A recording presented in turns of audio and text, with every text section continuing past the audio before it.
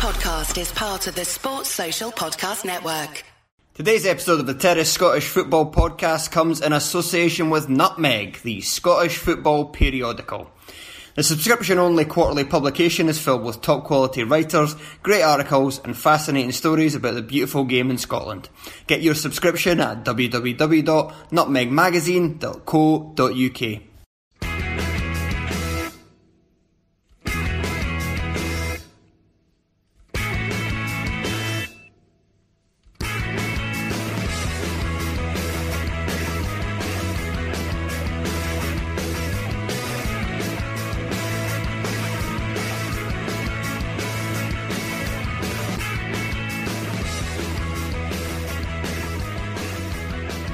Hello, welcome to Monday's episode of the Terrace Scottish Football Podcast. Definitely Monday this week. It is Monday. It is Monday, just. Excellent. I am Craig Cairns. I haven't written any intros because time has been quite short for me recently. Well, free time has been non-existent. But I have with me Tom Watt. Hello. And Craig Anderson. Good evening. And we're just going to talk through we're going to go through our usual Monday roundup of the Premiership matches. Yep. Let's start with yesterday's live matches and the match at Rugby Park, which Celtic came away with a 1-0 win after a last-minute goal from Alex Bruce's hand. Yeah, well, sadly, we're not doing this one last, which would have been preferable for a 0-0 draw. Which was the way it looked like it was going, very much like Kelly's game at home to Rangers last week. It was one of those games that just looked like it was petering out. Probably Celtic had kind of huffed and puffed a bit, kind of, especially at the very start of the game. Kelly had grown right into it. Celtic had another spell. I didn't feel worried they were going to score at any point, to be honest. And then even down to 10 men, it looked like they'd maybe run out of ideas a little bit. Obviously, they were getting a bit more space, but Kelly were defending the box so well. And then it's just one moment where Liam Miller, who'd just been brought on as a sub, inexperienced, falls asleep and leaves Brown kind of unmarked on the edge of the box. And that's the difference in quality, where Kelly are bringing on Liverpool loanee who's barely played a senior game, and Celtic are bringing on £13 million Oliver Burke and PSG wonder kid Timothy Weah, and that's that ultimately is the difference between the sides, because I felt for 89 minutes Kelly matched Celtic as they have done regularly, with the exception of the Celtic Park match. Yes. Yeah. And it sparked absolutely shameful scenes at the end of. Yeah, I mean, good to see Weah getting right in. That was like sarcastic. Indoctrinated very early on, and yeah. Sorry on Weah. What was the green thing? Why did he have a green tongue? I didn't see that bit. Don't know. Eating. Don't know. Had he been on like Jelly Babies or not? But not Drinking Jelly the Babies. Kool-Aid. Yeah. It's like he'd been on that frog cocktail you used to get when you went. Oh, yeah. I can't remember what it's called. And it was like the Blue Wicked mixed with Smirnoff Ice or something like that. It looked like he'd been drinking. What's making that green? Are you not talking about Venom? The what's his name? Jamie Robson's drink of choice. You see, I'm not down with the kids. Like, I have absolutely no concept of like modern going out culture, because I'm more likely to be sitting at home getting drunk. Not drinking green drink. I tend to steer clear of most green things. Grass, I can't avoid it sometimes, but I try prefer the plastic if it's available. We might talk about that. But no, you're right. Like it was the pitch invasion and stuff at the end. That didn't bother me. It's just ironic that Celtic fans had been criticising Rangers for very similar, and then do it themselves. And for chucking coins. Yeah, but there was an awful lot of the wind blowing in a very different direction after that, because Brendan Rodgers saying it's disgraceful that the rules they ruin the game. I mean, that was exactly the sort of booking that, there are times when players like celebrate a bit over the top and they get a yellow card, and you're like, come on, roll your eyes about it. But that was exactly what that rule was brought in for, to stop that kind of overreaction. Yeah.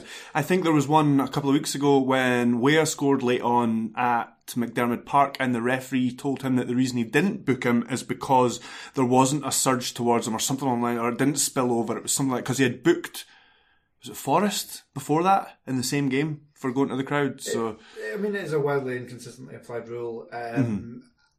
It's particularly when players have already got a booking. They do tend to get, referees do tend to show either slight disregard for the rules or common sense. I'm whichever looking side of forward the fence you're on. to VAR when Scott Brown scores exactly that same goal, runs to the crowd, celebrating, gets the yellow card, and then the goal gets disallowed, and he still has to go off for celebrating a goal that doesn't even count.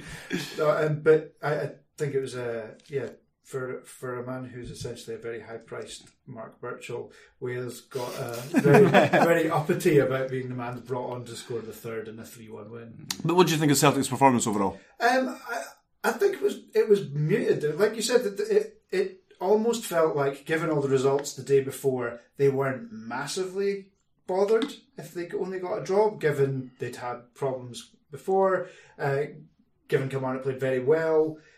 And, in that sort of backhanded compliment, that slightly patronising way, they would have been quite happy to get a point, and it's a testament to how far Kilmarnock have come and all that sort of nonsense. But I thought they were, considering how fluid they've been in recent weeks, and considering the difference that particularly Burke's made, and how many more attacking options they seem to have had in the last couple of weeks, it was really muted. They didn't seem to have a huge amount of ideas. And to sort of show the flip side of it, they've kind of gone from meekly looking like they were going to accept a point, which would have been fine given everywhere else, to pretty much winning the league. Yeah, exactly. RIP Rangers title hopes. Yeah, I think, to be fair to Celtic, their defensive performance was very, very good. Toljan, I know Craig Fowler was speaking about him on the extra $5 Patreon. And kind of obviously talking about his performance in Europe in midweek, where he was a bit, like the rest of them, a bit out of his depth against a very good Valencia team. But he kept Jordan Jones very quiet yesterday. Both Celtic central defenders were very good. And down the left, Hayes had a really good game, to the extent that you'd maybe have started to think it was a mistake not to pick him midweek. And so, I think Hayes would have made much of a difference. Nor do I, but he's not as bad as Izagiri. I think you look at players like Toljan, and even Burke, how they are quite dominant domestically, and they can't make the step up. At least, maybe not individually, but at least in that team, or the way that Rodgers sets them out, or whatever it is. But fundamentally, they're the best team in the league, which is why they are winning the league. And it's moments like that. It's not the first time they've done it recently. They won the game late. They won the game late at St Johnstone, but it was 2 late goals. They're just when you get down to those moments, and you need the moment of quality, or you need the opponent not to switch off. Kelly can match Celtic for a large spell of the game, but there's always that one mistake, or in this case 2 mistakes. It was Broadfoot, which is indefensible. It was wild. I mean, I've seen a few people say he thought he was kind of going to do Brown, and there probably might have been some extent to that, but I think as much as anything, he was just going after a ball because that's what he does. And it's just very high, though, and high, you're catching somebody that high with your studs showing. You seem to have a lot of time to think about it as well. Yeah, but I mean, and as I heard somebody else say, I can't remember where, but it was just in an area on the pitch where he just didn't need to do it as well. But so it's frustrating from a Kelly point of view, but it was made a bit better by the fact that, as I say, we didn't lose out much, given that nobody else round about us won over the weekend. So, is it a concern that Killie have now not won in 5 matches?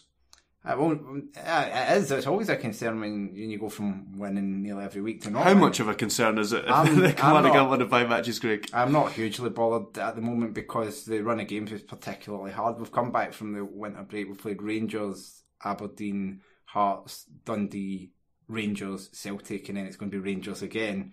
And then we've got Rangers again before the split. So... it started brilliantly with the win over Rangers. I just keep saying that word over and over.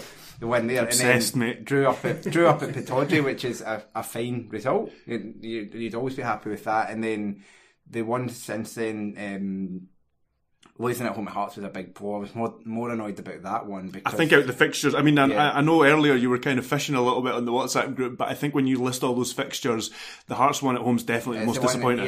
Going to Dundee, they've got better. Okay, you might expect to win that, and then drawn 0-0 at home to Rangers, fine. Especially the cup game, take it to Ibrox in what could have been a 0-0 draw yesterday. So the big challenge now is there's 3 I mean, up to the split, it's much more favourable now as a result of having got a lot of games out of the way. The next 3 fixtures are Livingston away and then Motherwell and St Mirren at home. You'd be hoping for 7 points at least from that, and if they can get that and get back on track, you're starting to look again at Europe at the very least, but there's definitely no reason we can't finish second. I like how Clark pretty much refused to rule out a title challenge in his post-match interview. He wasn't quite asked if the title challenge was still on. He was asked if Celtic could be stopped or something like that, and he kind of said, well, we're not going to give up. Win every game and see what happens. Like, I mean, I think he's very much like that, because he's kept saying, like, even he's always been like, oh, we'll just try to stay up, and then it's like, oh, we'll just try to get top 6, and it's like, it would take a bit of a major collapse not to get top 6. Yeah, It's exactly. possible, but he's just one of the guys. You're never going to get much out of him from that side of things. You might get a lot out of him in terms of patter, but like try to dig people out, but not for the... Speaking of patter, let's move on to the next game where we're going to talk about Hearts goalkeepers. Now, they seem to be pretty good Hearts goalkeepers until you just shoot at them. I mean, that's always a flaw with a goalkeeper. I mean, I say kick the ball top corner, tips over the bar, all that kind of stuff. They're great. But if you just hit a shot right at them... It's like some sort of Nintendo boss. It's just like really telegraphed area that, you know, if you can hit that like the bosses on House of the Dead 4. I think even the very first one on Sonic, when you would just like have to just go close to him until he came towards you and then just time it to like bump him. The Dr. Robotnik, yes. When he was in the wee spaceship. Yeah, exactly. Yeah, okay. On to the game though. I mean, pretty evenly contested. Jake Hastie looking pretty exceptionally, 5 and 6 now for him, and Motherwell seem to be all the things they weren't at the start of the season. Like they didn't have width, they didn't really seem to be able to dominate a midfield, they didn't seem to be able to winning second balls, they didn't seem to be able to get forward with any kind of pace. They had no goal threat. They were playing people out of position at fullback. All of these things have been still are to an extent, I think. It's just working for them now. Well, it's working for them now. And they've got this very young, very up and at 'em, in your face midfield who are capable of scoring incredibly good goals from a variety of different positions. It is helped when opposition goalkeepers do some sort of like a dog trying to bury its own shit. It was I can't think of a better way of putting it. There's goalkeeping errors that are explainable. A lot of goalkeeping errors, you know, he gets a back pass and he goes to kick it and he misses the ball, and it's like, well, he went to kick it and he missed the ball. You can see what he was trying to do, you can see what happened. You watch Doyle there and you're like, what was he trying to do? Every time you watch it, and I watched it back a number of times from a number of different angles, I still can't. I'm still expecting him to save it, or at the very least, you know. Neil McCann was saying something about him thinking a move ahead or something, and thinking about getting down and smothering the ball and holding it to kind of kill a bit of time to take a point, because Hearts were down to 10 men at that point. And it's like seconds left. It's not going to make any difference. Yeah, he was just saying like there's no counter attack on or anything like that. He's not going to jump up and try and find one of his own players. But I don't know. It's guesswork at this point. I mean, surely Doyle and whoever he's told in the dressing room afterwards are the only people that really know. But Craig Levein after the game just said, "No, I'm not having any excuse. It's just because Brian McLaughlin was trying to say, was it the wind? Was the sun in his eyes? All this kind of thing." At that point, the goalkeeper just holds his hands up and says, "I fucked up," and they go, "Aye, okay." And it's like, well, people make mistakes, but it's just a particularly egregious one. But the thing for me, you mentioned Hastie's goal earlier. I hadn't seen a lot of him. I caught bits and pieces of the highlights. This is my first time actually watching him play live that I know of anyway, and so I watched that game and I'm like, I'd seen him through the week, kind of saying, I watched Gareth Bale before the games and I want to I want to copy him, and I'm like, okay, I'm very, very, very good. And then you watch him literally within like the first 10 minutes of the game, or early anyway, pick up the ball and do literally exactly what Gareth Bale would do, cut inside, just batter people for pace, and then smash one in from the edge of the box, and you're like, ooh. And then Christophe Berra doing exactly what Craig Levein said after the game they had been told not to do, and that was to show him inside. I mean, it's like in that moment Christophe Berra discovered who Jake Hastie is, where the rest of Scottish football has been talking about him for months. Berra just, I don't know if it's that last injury, he's just caught up with them or something. Rob was saying that, and Hearts did look a bit more comfortable defensively in a back four, but Rob was saying that it's at the left of a back three. He doesn't look comfortable there. I remember when Hearts signed Dimitri Mitchell the first time, maybe it was, he said something along the lines of he can play an attacking fullback on that side in a back three because Berra's good enough to play two positions, and maybe at that point Berra was able to cover the left centre back and the left back side, but since the injury, he's not looked quite the same, and he's struggled in that position. He did it at Rugby Park, even early on in that game. He struggled. It was in Jolly, fortunately, that was up against him, and not anyone worth who was going to trouble him. But yes, he looked a bit shaky, and he just didn't look like he could handle it. And it wasn't just it wasn't just that goal. Just in general, the aggression of Motherwell, the kind of directness with Main getting on him, or Hasty, Campbell breaking from midfield as well. Yeah, literally whoever. Very impressive. He just looked like a man who couldn't play there. I'm not saying I think he's still got a role in that Hearts team. I think if they play him and Suter as a pairing, they're very strong because it's a more comfortable position. He doesn't have to cover the ground in the same way. He can focus on staying central. But I just think the introduction of Shogman saying they kind of wanting to keep playing with the back three, I just don't know if it's necessary for Hearts, because I think they're a team that would maybe look better in a 4-4-2, especially now Big Uche's back. I think as well, in some sort of defence of the goalkeeper, not a huge amount of defence there were a number of reasons that Hearts didn't really deserve the point they were about to get. They were already down to 10 men. They hadn't adapted the tactics. They hadn't really adapted to Motherwell style at all. They're so reliant on Stephen Naismith at the moment, and Motherwell were really good. They were really dynamic. They were just a team completely transformed, and I think given some of the business that they did in January, people thought that they might pick up a bit, but they didn't. Nobody thought where the kind of catalyst for that would come. I mean, like recalling Hasty from Alloa, I didn't see any of them. I saw him a couple of times, and I interviewed, again, another plug for the Patreon, I interviewed Jack Hawk from the Alloa Advertiser, who's watched them every week, and he said that he wasn't like a standout for. I mean, he wasn't poor. He played well in quite a few games, but he wasn't one of the standout players for Alloa. And he's actually got better since he's gone to Motherwell. Sometimes confidence. It's just he's got that big chance, and sometimes it can be if he hadn't had a good first couple of games, he might have disappeared and you never see him again. And now he's probably one of these guys that's going to have a big impact. But yeah, as you say, Tom, it was 6 wins in a row now, including the one just before, against Hamilton just before the break. In the league, that is, and that's equals their best ever top flight runs, best since the war. So it's you after the start of the season they had. You think it's good, but it's especially good, and so they are a very good team at the moment. They'll be glad they stuck with Robinson, because I think there was a few moments where that was questionable, but he's been given a chance. As Graham was saying, he's still a young manager himself. He's learning, and he's learned, and probably it was kind of by chance he stumbled upon this team or what. It sometimes doesn't matter. You just have to be humble enough to say, okay, I've found the right team, and stick with it. And I think Robinson, for some of his flaws, he's a very humble guy. I don't think he really has any airs and graces or ego about him, which is probably why he's been happy to kind of change his style completely.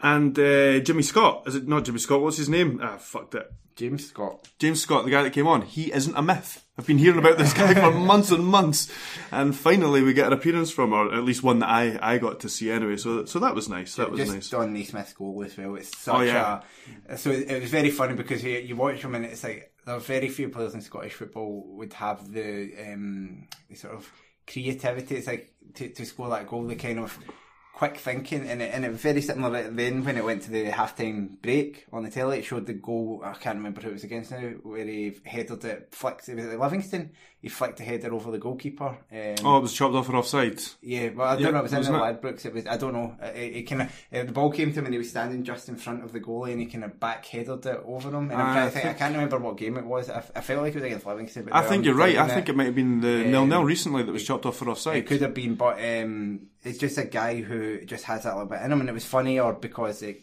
originally came from a sclaff, like a mishit when you try to shoot with his You could left. see a fan in one of the replays. You could see a fan behind the goal laugh at him after that first chance, and then he sticks it right up them. But getting Uche back as well, I think, will be huge. Yeah, for Hearts. Like, I actually thought Hearts were worthy of the point. I mean, you can't begrudge Motherwell the win. I think they edged it; they were better. But I mean, I think Hearts would have been worthy of a point if it had ended that way. But there's still problems there, though. There's definitely still problems there. But players slowly coming back, and a few others to come back still.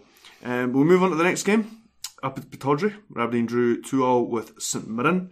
Duckins Nazon has another shirt to auction off after he was cool as a banana in the refrigerator when he slotted that penalty away. Yeah. I've never heard that expression before. It's a real expression, I promise. Why anything in a refrigerator? Like, That's cool. Particularly bananas, though. It's not as cool as it can be. It's kind of just colder than outside temperature. Okay, I mean, yeah, okay, you do you. Thanks.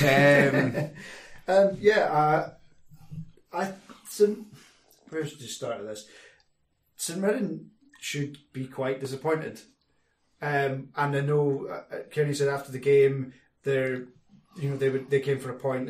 They were very happy with a point, but they created more than enough opportunities. They got ahead twice. They had a couple of contentious calls against them, and Aberdeen were absolutely rotten for almost the entire game. And at some point, like they were like fits and bursts where they looked like they put St Mirren on the back foot, but St Mirren played a back five. They looked very solid. They were getting bodies in front of things, and they just kind of managed to both stop anything coming in from wide areas, really, and were breaking quickly in the middle of the park. There's a point maybe like 19 minutes before, I think maybe 71 minutes in, the Aberdeen equalised and Dundee went ahead. And given how the games were panning out that season, that might be quite a pivotal point in the season because St Mirren were the better side for almost the entire game and looked, for the first time that certainly I've seen in this season, like they had a game plan and they knew how to. They all knew what their roles were and they knew kind of how to execute them. The fact that they conceded two pretty soft goals and in many ways should have, Cosgrove missed a pretty simple one for a third one. They could easily have got nothing from a game that they did deserve to win. Yeah, and it's, as we say, like they it's been like this for them basically since Kearney came in, which is that you keep saying there's little signs here, but that put them 5 points adrift now of both Hamilton and Dundee, and that's when that size of gap starts to open up. That's when you start to worry, because it's no longer the case of you win a game and you're potentially back up there. I don't know where that's come from. I mean, I heard that on Sports Scene last night as well, and they've won. Sorry, they've lost. They had lost their last 8 before this. No, well, that's what I mean. And they've won 1-13. I mean, I'm no expert, but that's relegation form. But that's what I mean. You keep hearing, they're turning a corner. Oh, sorry, right, okay, so apologies. So they drew with Celtic in one of his first game. early games, and you're watching game, they're going to be good here, and then they played. They've played a few times where you've watched them and fucking beat Hearts. Yeah, but they get that result, and people are like, okay, they're going to turn a corner, but fundamentally, they're just not good enough. Like they've brought in players that may improve them, but I'm just not sure they're improving them away from really, really, really bad to just really, really bad. They look incredibly, incredibly fragile. I mean, in many ways, it's unfair to they would have been happy with a point. They got their point. They scored a couple of goals, but they just look incredibly fragile. At no point, despite being completely on top, despite looking very solid, despite breaking at pace and getting at the Aberdeen centre backs time and time again, and especially in the first half, when they were they're handed a lead, they immediately retreated into themselves and they can't deal with a set piece. Aberdeen had a bit of were on the ascendancy for a bit. They then score kind of against the run of play, but from that point they had all the momentum, and they sort of slowly surrendered all the momentum. A bit like you were saying, when they turn the corner, they don't seem to have turned in at any point such a rotten performance that Dundee have or Hamilton have. Yeah, that's a good point. That you're like, oh my God, they are terrible, but they're consistently falling short. Yeah, I can't remember them taking any big beatings. Certainly, I mean, not off yeah, you're right. I hadn't thought about it until you mentioned it. They got beat 4-0 off Rangers, but it was like a bunch of penalties. But I mean, they came to Rugby Park just before Christmas, and I think Killie were 2-0 up in 10 minutes, and at that stage it looked like it could have been about 40-0, and then they scored, and actually I think it finished 2-1. But they never actually, they almost settled it 2-1, and I wonder if that's kind of some extent of it. They're going behind as well, and they're not even necessarily even trying to pull it back too much. I just have grave concerns about them, where Dundee have picked up in terms of they've just recruited incredibly well. They seem to have a really good team now, and Hamilton have changed manager, and that seems to have made an impact. Okay, they lost this weekend, but they made an impact on the way they play and stuff. St Mirren have stuck with the same manager that they've had for most of the season, who hasn't been getting the results, and they've brought in players, but you have no idea of the quality of the players because they're mainly unknown quantities. Some of them come with a good reputation, but you don't know what they are. I think there is a bit of a worry. I mean, you would obviously, regardless of what happens, you would hope that he would get enough time next season to put things right and recruit again properly over the summer, whether they're in this division or the championship. But there's not yet been. He's not had a bounce yet. He's not had a run of games where you're like, right, he's obviously imposing his style on the team. To their credit, in this game, it was the first time I've seen them where you're like, right, I can see what they're trying to do, and they sort of. I mean, all told, it's a good result, but it comes at the same time as when Dundee pull away from them for a game that we'll get to in a second and they look like they've got a team there that's capable of putting a couple of wins together. It's that thing of they had the lead, and they had the lead twice, right? Yeah. Twice. And and they look like they could have lost the game. That's what I mean, and that's the worry that you have. It's not obviously going to, if you say at the start of the weekend, yes, 2-2 at Pittodrie, excellent result, but Aberdeen, as you say, didn't play well, which they haven't actually much this year, and they still couldn't. And when your opponents, when you're being given that opportunity in a big game like that to get 3 points that could be, bonus points essentially, and you can't take them, it just, I don't know, it worries me for them. I say I'm worried. I'd quite happily see them relegated. But, it's. I mean, there were to put it in some context, there were very level-headed Aberdeen fans who were saying it was one of the 3 worst performances under McInnes, and he's had some bad results at times. Well, we don't have time to go into it, but I was going to ask you about the home form because it's been pretty poor recently.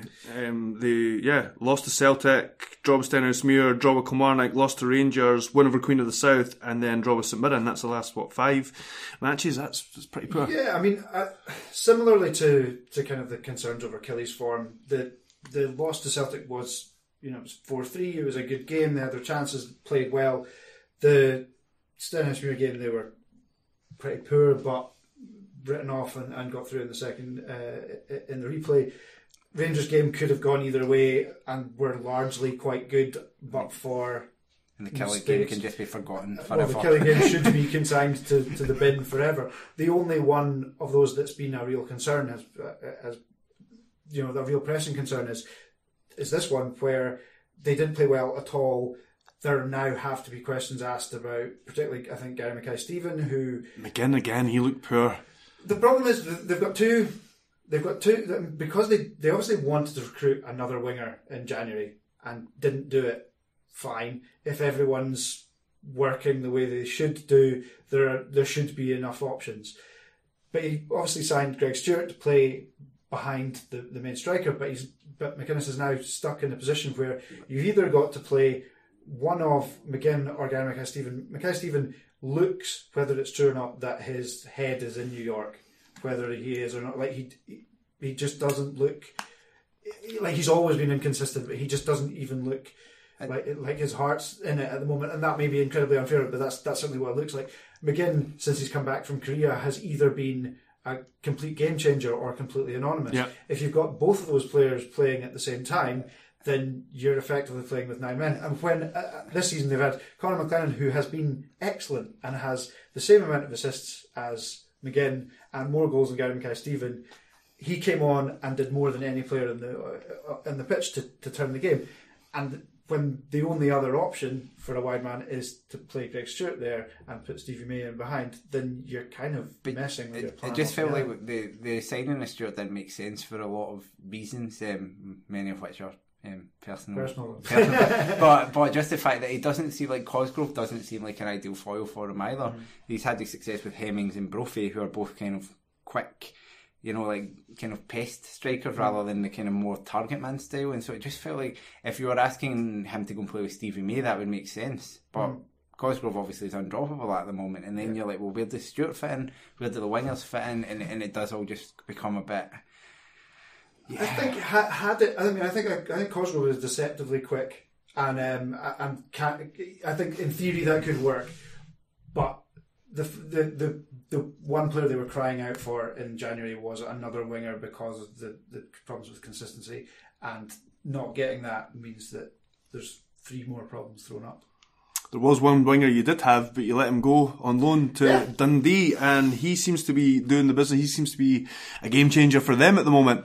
Dundee, we'll get to him in a minute, because Dundee kind of did this the hard way after being given a man advantage when Sean Byrne went and stood showing on what's his name? Hadeas's right wrist. He almost took his hand off. Yeah, it was one of those very Livingston challenges. It reminded me. I mean, it wasn't quite to the same extent, but that famous one of Jason Talbot in the Championship. On Sam Nicholson. Yeah. And he just comes out of nowhere and it's just like studs straight. Yellow card. Yeah, Bill. But later upgraded to red. Yeah, it was just a challenge that, there wasn't deliberate. He didn't go out to hit him, but it's Livingston, and you kind of see it coming, and you're like, "Yep, okay." And but it's very Livingston to get a man sent off and then basically immediately score anyway. That's the 5th set piece goal in a row that Livingston have scored against Dundee, and I haven't really gone back and had a look to see how many set piece goals they've scored recently, because obviously at the start of the season they were scoring pretty much nothing but set piece goals. I think a lot of teams have got them figured out now, or at least know how to mitigate it to an extent. Not Dundee. Nah. Yeah. It's always been a bit of a problem for Dundee, I think, like with various managers. Like they just concede cheap goals all the time, but unlike what they've got now, is they've actually got a much better team. As I say, I watched them against Kelly last midweek, whenever it was, the 2-2 game, and was very impressed by them. Just the signings that they've made, Wright being a big part of that. He just gets them up the park so much. He's so direct. He wants the ball, and when he gets it, he does well. And then Nelson, given the reports I saw from him at Falkirk was that the Falkirk fans liked him, but he didn't say, it wasn't like an amazing standout player in the Championship, but he's come up and he looks like such a really shrewd piece of business. The Sunderland supporters, with that Twitter thread that announced that he had left, there was a lot of annoyed Sunderland supporters at that, and I thought that was quite telling, because I'm the same as you. I saw his Falkirk stint and thought, well, why are they getting a guy that didn't do well in the Championship? But the fact they've got him permanently as well, it makes such a difference, because you're like, it's our player, and He's got 2 goals against Kelly, and he could have had more. He caused the defence, him and Curran caused the defence trouble in that game, and then it was the same again. It was such a nice header as well that he scored, and he seems really confident. And I think obviously that you want to bring in players who are better quality than we've got, and that wasn't that hard for Dundee to do. But also you want to bring in guys who just don't have experience of being shite for 6 months and like. It's a confidence, yeah. Well, and he looks incredibly confident. He looks, for a young guy, looks like ready to leave the league line. 4-4 already, and just has completely transformed the dynamic up front. And they do look like they've got a constant goal threat, and they do look like they have someone. They've got a number of different threats and a number of different alleyways. It's a team that had been playing without a striker for 18 months, basically. Yeah. Even when Kenny Miller came in, and obviously he did score a hat-trick against Hamilton. But he had a wee burst of form, He's not a striker who leads the line in any way. And these days, anyway, he's a striker who, even when he's trying to do a bit less, he still pops up in the left wing half the time. And it brings a lot to the team, and I think sometimes that criticism's a bit unfair because I think Miller has always contributed a lot to whatever team he plays for, but he's not someone who's going to lead the line in the way that Dundee needs someone. They need that. You're in a battle and you need a guy who's going to stand in the middle, and you know he's there, and you can hit him. You know, he's just a constant presence, and that's what Nelson's offered. And I think it could be one of the best bits of business, and I'm pretty confident now that Dundee are going to finish outside. I think so too. Yeah, I think Hamilton will probably drop into the playoff position. I can't see St Mirren finishing anywhere other than bottom now, which I know is not a bold prediction or anything. But I mean, another great bit of business has been Scott Wright. That was an absolutely fantastic finish for the free kick. For the winner. I know I made a quip about him. It was for link purposes because I think that even if he was at Aberdeen at the moment, he either wouldn't be getting in the team or he wouldn't be turning in performances like that. It looks like it's the kind of move that he really needed, where he could just go away, where there's kind of maybe lower expectations, but he's going to play every week and he's going to get a good run at it. In the meantime, I think it was when Peter Pollock got sent to St Johnstone on loan, and it kind of was probably the making of him as a player. And I think it could be the same for Wright. He played a lot of games for Aberdeen in the first half of the season. He must have played about 20 times for Aberdeen. But Parkdale's got relegated, so he was not good in any of those games. There was a lot of sub appearances, and he just needed to be almost a more important cog in the team to learn that kind of ability to take on a bit of responsibility, which he's never had to do at Aberdeen. I think that's the thing for young players. You saw Hastie come in at Motherwell and he's taken on the responsibility, but I think at Aberdeen in particular, because we've got so many big characters, it's easy for someone like that to just shrink away and just say, well, I'm not needing to lead here. But then he goes into a Dundee team where some of his teammates are shit, and he's like, well, okay, I'm better than these guys. I need to be the one. I need to carry them. Yeah. Well, I mean, two, not last season, the season before, it looked like it was the mantle was passed from McGinn to Scott Wright, and I think the second youngest hat trick in Scottish top flight for I don't know how, but after Anthony Stokes. And he looked incredibly unpredictable. He could play with both feet. He could play on either wing. He could play as a number 10, and it did look like there was a really big future for him. I think the loan move should have happened for him a year ago. Right. And certainly there were stories that he asked to go out on loan last season, last January, because he wanted that kind of game time, and there was talk of him going to St Johnstone, or I think Dundee were possibly interested last year, and it would have done him a lot of good, because last year was kind of a write-off. He appeared intermittently, came back, looked like he was back in favour at the start of the season, but kind of dropped in and out of the team. And like you say, he needs to be a big game player. He's got ability. He can hit it from distance. He practices his free kicks. Apparently, stays back to practice his free kicks for after. Exactly. There you go. That's what that kind of dedication does at moments like that. Yeah. But the thing is, it's reinforcing for the player as well, because he could stay at Aberdeen and practice his free kicks all at once, and then when he's on the park, he's probably not going to get to hit one, because McGinn or someone's going to step up and take it. Whereas there, he actually sees that hard work pays off, and it probably makes him, double his efforts in some ways. Looking at Livy, I think this is going to be just a bit of a dull end to the season for them. Well, I was going to say, is it too early to predict that they're going to go down next season? And should David Martindale be sacked before that happens? It's hard. It's very hard to predict, because you don't know what the I know, but it just seems to be that it's the momentum, a large part of their success this season, and not to diminish it in any way, is the momentum they carried from winning the league 2 years in a row, the successive promotions, and sorry, not winning the league. They were both successive promotions. Obviously the second one was through the playoffs, but a lot of it was momentum, and them being a different proposition, and teams taking a while to figure them out. And again, it's not to diminish that achievement anymore, but I think the inverse of that might be happening now, where I don't know. And you just look at some of the signings they've made recently. I know Joel pointed out in quite a recent podcast about guys like Erskine. Sibbald was a summer signing, I suppose, but they just don't seem like Livy players that fit into that system, and I just wonder whether their race is run and they're not really going to recover from this. It's hard to tell, because they're going to have a big refresh in the summer. They're definitely not going to get relegated this year. I just don't. They're way too far ahead. Definitely not happening. Something like 16 points ahead, right?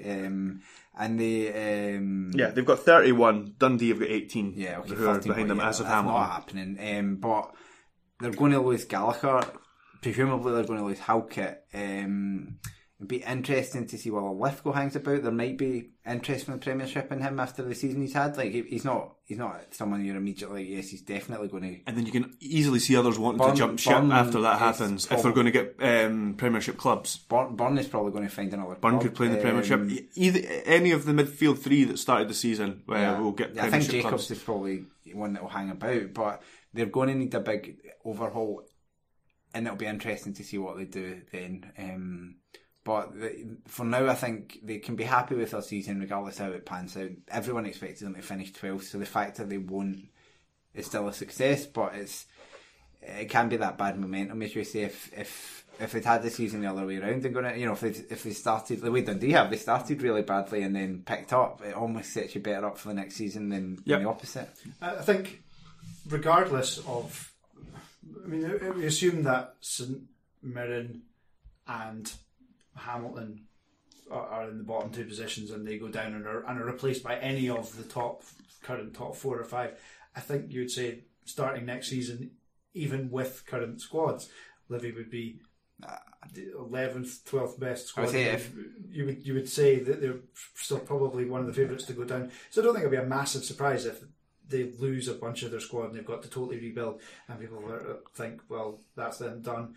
But they're a couple of years ahead of schedule at the moment. Yeah. Anyway. Mm-hmm. I don't know. I think if Ayr come, I'm not just saying that, but if Ayr came up, they would go straight back down, and there would be no disgrace for them. But the other teams there, Ross County, Dundee United, even Inverness, if they come up, they're going to be favoured ahead of Livy. Right, so let's move on to the next game, where we've got the first look at new Hibs manager Paul Heckingbottom, who looks like he's signed from Spandau Ballet. Yeah. Very good introduction to the press memes, where he was very kind of smart and dapper, but also kind of car salesman. That expression on his face, it's very good. It's quite discerning. That side-on look. It's very hard to tell. Obviously, first game, very hard to tell from any kind of impression he would have, but very hard to tell because Hamilton were absolutely rotten and intent on giving Hibs all the chances. It's a very attacking lineup from Hamilton. The 3 strikers and then Andrew in the midfield as well. It was very attacking. Yeah, it's just they're trying. I think he's maybe overcompensated a bit in that game, right? Where he's obviously talked about being positive and he's shown that in the previous games where he's gone out. He's played kind of attacking football and they've got good results, and he's almost thought, well, he's going to double down on it and go to Hibs. I mean, they got beat, I think 6-1 off Hibs earlier in the season, so at least it wasn't 6-0, I think. 6-0, yeah. At least it wasn't that. It's about the only team Hibs beat. Yeah, but they just and Celtic being the other one that they seem to always pick right up. Enough. But then again, Hamilton. It's not this game that's the big one for them. They could have got something. They've obviously taken points off Hibs before, but they're almost kind of just the positivity. That's not going to take that positivity away that's come from the new appointment and stuff like that. And that's not to say Rice will do well. It's very early days on him in general, but for Hibs, it's like Heckingbottom. You don't learn much about him from beating Hamilton 2-0. You learn much about him when I thought the Hibs setup and lineup had kind of, and the subs that came on, very much had the feel that he's given everybody a clean slate and given everybody a chance to impress, because he kept the same lineup. He switched it slightly. Finally, Daryl Horgan's playing on the wing, and lo and behold, he gets an assist. I mean, the guy was bought as a winger, showed quite a lot of early promise in his Hibs career as a winger, and then was kind of just shunted about. He played wing back a couple of times, played as a number 10 quite a lot, and I know he scored as number 10 against Raith last week, but that's Raith. Raith are the only full-time team in their league, and they can't even get close to the top of that. So I mean, it's not that huge a feat scoring against them. But yeah, it's just, and you see the difference in him as he's kind of moved out to the wing. So yeah, I think it's going to be very much I mean, there's a good chance that they could still get back into the top 6. But I think for this season, it's probably going to be a bit of, let's see what I've got for the rest of the season from Heckingbottom. It can be good for a new manager, especially someone who's basically no connection to Scottish football before, so it's a big learning curve for him to come in, and it's good to have that length of time to, as you say, they've not got a great deal to play for, because they're still in the Scottish Cup, and if they can win against Celtic, then they're going to be one of the favourites for the Scottish Cup. Yeah. But, and Rodgers has never won at Easter Road. Yeah, so there's a lot riding on that game, but in the league, they might finish top 6. They're probably too far back for Europe, so they're not got a lot to play for, which means they can experiment a bit. They can maybe look at the likes, the young guys, like, the likes of Lewis Allen and these other, or Porteous, indeed, the young boys that have been on the fringes of the team. Okay, Porteous a bit further on than that, but there's been a lot of talk about these Hibs youngsters, and none of them have really imposed themselves a great deal, so he might be able to get a look at them for a sustained run. I think if you were being very positive and trying and just looking at accentuating the positives, they looked, to all intents and purposes, like a team that had a gloom lifted from them. Canberra and McNulty. Canberra especially, looked like they were sparky. I thought you saw that from, sorry to interrupt, but I thought you saw that from Shaw in the St Mirren game, the game after Lennon left. He looked like a kind of player with weight off his shoulders. I think Canberra was still kind of carrying a bit. His body language, every time he missed a chance, he was kind of getting mopey and stuff. But this one, he looked like he was rejuvenated in a sense. I'm not sure if he touched that when it went in, but I'm not sure if it was his goal. But still, I mean, he needs it. Even Horgan's probably like, if anybody needs a goal, it's him. Just give it to him. Yeah, if it helps the team overall. But they looked bright and breezy, and I thought the forward two linked up better than, arguably better than any of the forward two attempts, a pairing that Hibs have had in the last 18 months. They've tried to find some, that's been like the one part of the jigsaw that didn't ever seem to quite fit, but I thought that they linked up really well. The caveat to all of this, of course, is it was Hamilton, and as attacking as they tried to be, there were times they had like 5 players within 6 yards of the penalty spot, and just were letting them. They were bombarded with crosses that they weren't attacking. Just didn't have a good day of it at all. But chance to experiment for Hibs. It does seem like everyone's got a clean slate. The squad is more than good enough to see them through the end of the season and do enough to not have a complete car crash of a season. And if he's a long-term appointment, then he's got a summer that's not going to need a huge amount to rebuild. Yeah, there's definitely a lot there to work with. I forgot, we didn't mention the penalty shout that Livy had at 1-1 in the last game we were covering. So I don't know, maybe I think they should add a penalty. I think that was at 1-1. So maybe they won't get relegated next season. But there's one game to go, and it's 0-0. That's why it's at the end. And it was Rangers Sans Morelos 0, St Johnstone 0.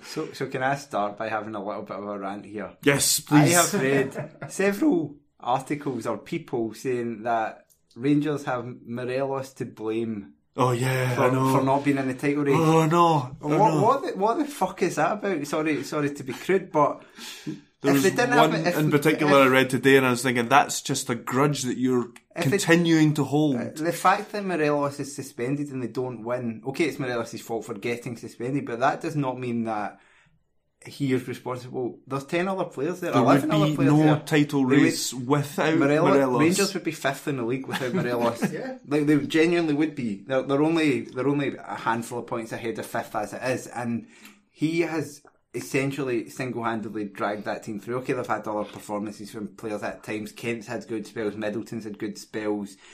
They've been getting even like the midfielders have had spells of scoring goals and stuff, but fundamentally Rangers are the biggest one-man team in the league.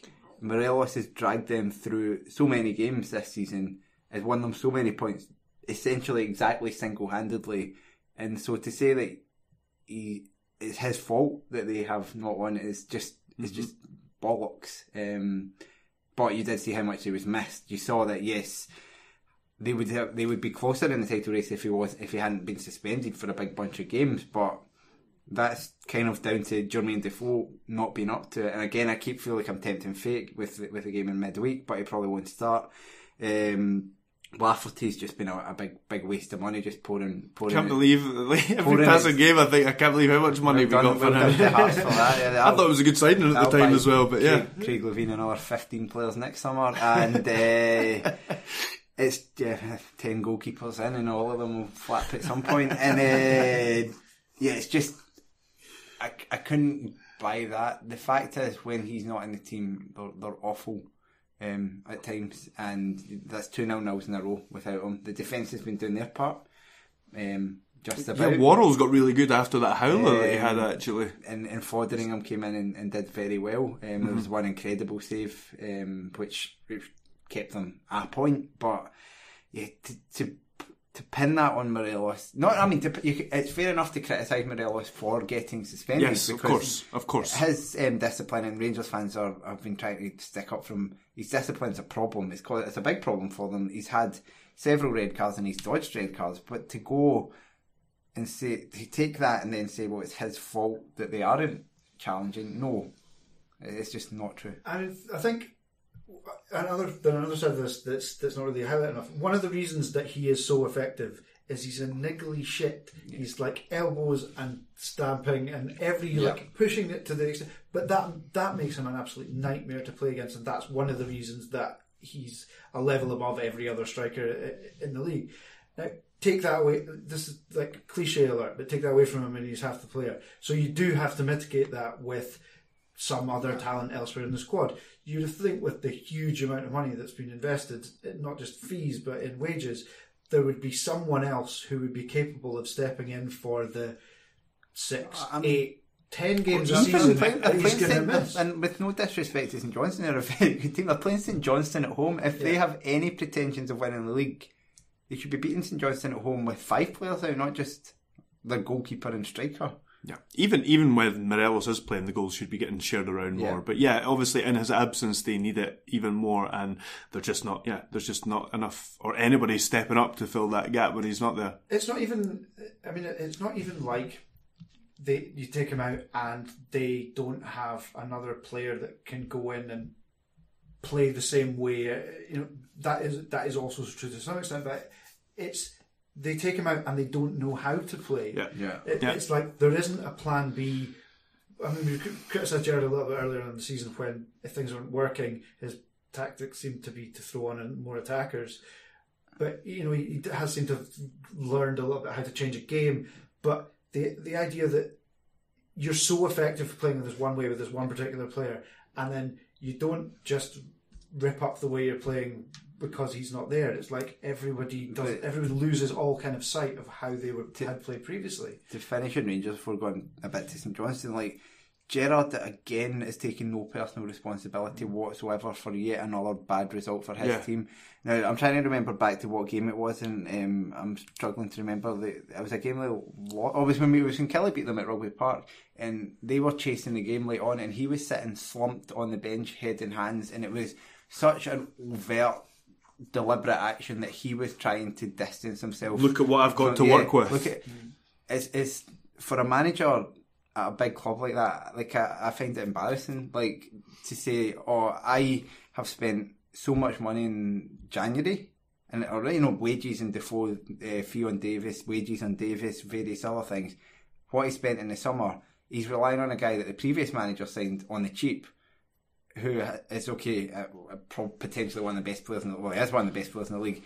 And then to say, I've got nothing to work with. You're playing against St Johnstone, you've got 20 times the budget of that St Johnstone team, and then to come out and essentially say, it's not me, it's the players. I told the players what to do. It's the worst thing you can get from a manager, and it's a major frustration for me that their fans seem to be letting him away with it as much as anything, because he comes out and moans about a referee every now and then. Right, we're a wee bit over, so we're just going to have to go quickly on St Johnstone. A couple of sentences each. I'm going to say mine is Cammy Bell got a clean sheet at Ibrox, so that's something. First time for everything. I would say that'd be played in a win for Kelly there, so he said he's done it before, but he couldn't have had many easier debuts, to be honest, considering where he was going and all that. Like, they didn't trouble him very much. No. If anything, St Johnstone, I mean, Blair Alston could have continued his excellent scoring record at Ibrox and won the game. I keep watching that back, and even though I know that it didn't go in, I keep expecting it to go in. He fully expects it. There's this, because he's so used to it. It's funny because I read sort of on a St Johnstone thread on Pine Bovril, but in the early 90s when Tommy Burns played for Kelly, there was a Scottish Cup game against St Johnstone. I think they might have been a league above us at the time, and Kelly went to, I want to say McDermott Park it was by then, and Tommy Burns has this lob from about 35 yards and it goes over the keeper and it bounces on the grass and everyone thinks it's in and he thinks it's in, and then it bounces up and over the bar, and it was just very reminiscent of that, and every time you watch it you're like, yeah, this is a goal, and then it wasn't. But yeah, no, I was very impressed with them. To go to Ibrox, and they've had results at Ibrox before, but to go and just play so confidently and to look untroubled essentially by very happy. Yeah, and after after that run of games against Celtic, and they're I think they will go in and finish 6th. Right, we're going to leave it there. You guys didn't get an intro, and you're not going to get an outro either. Say bye, guys. Bye. Bye. Sports Social Podcast Network.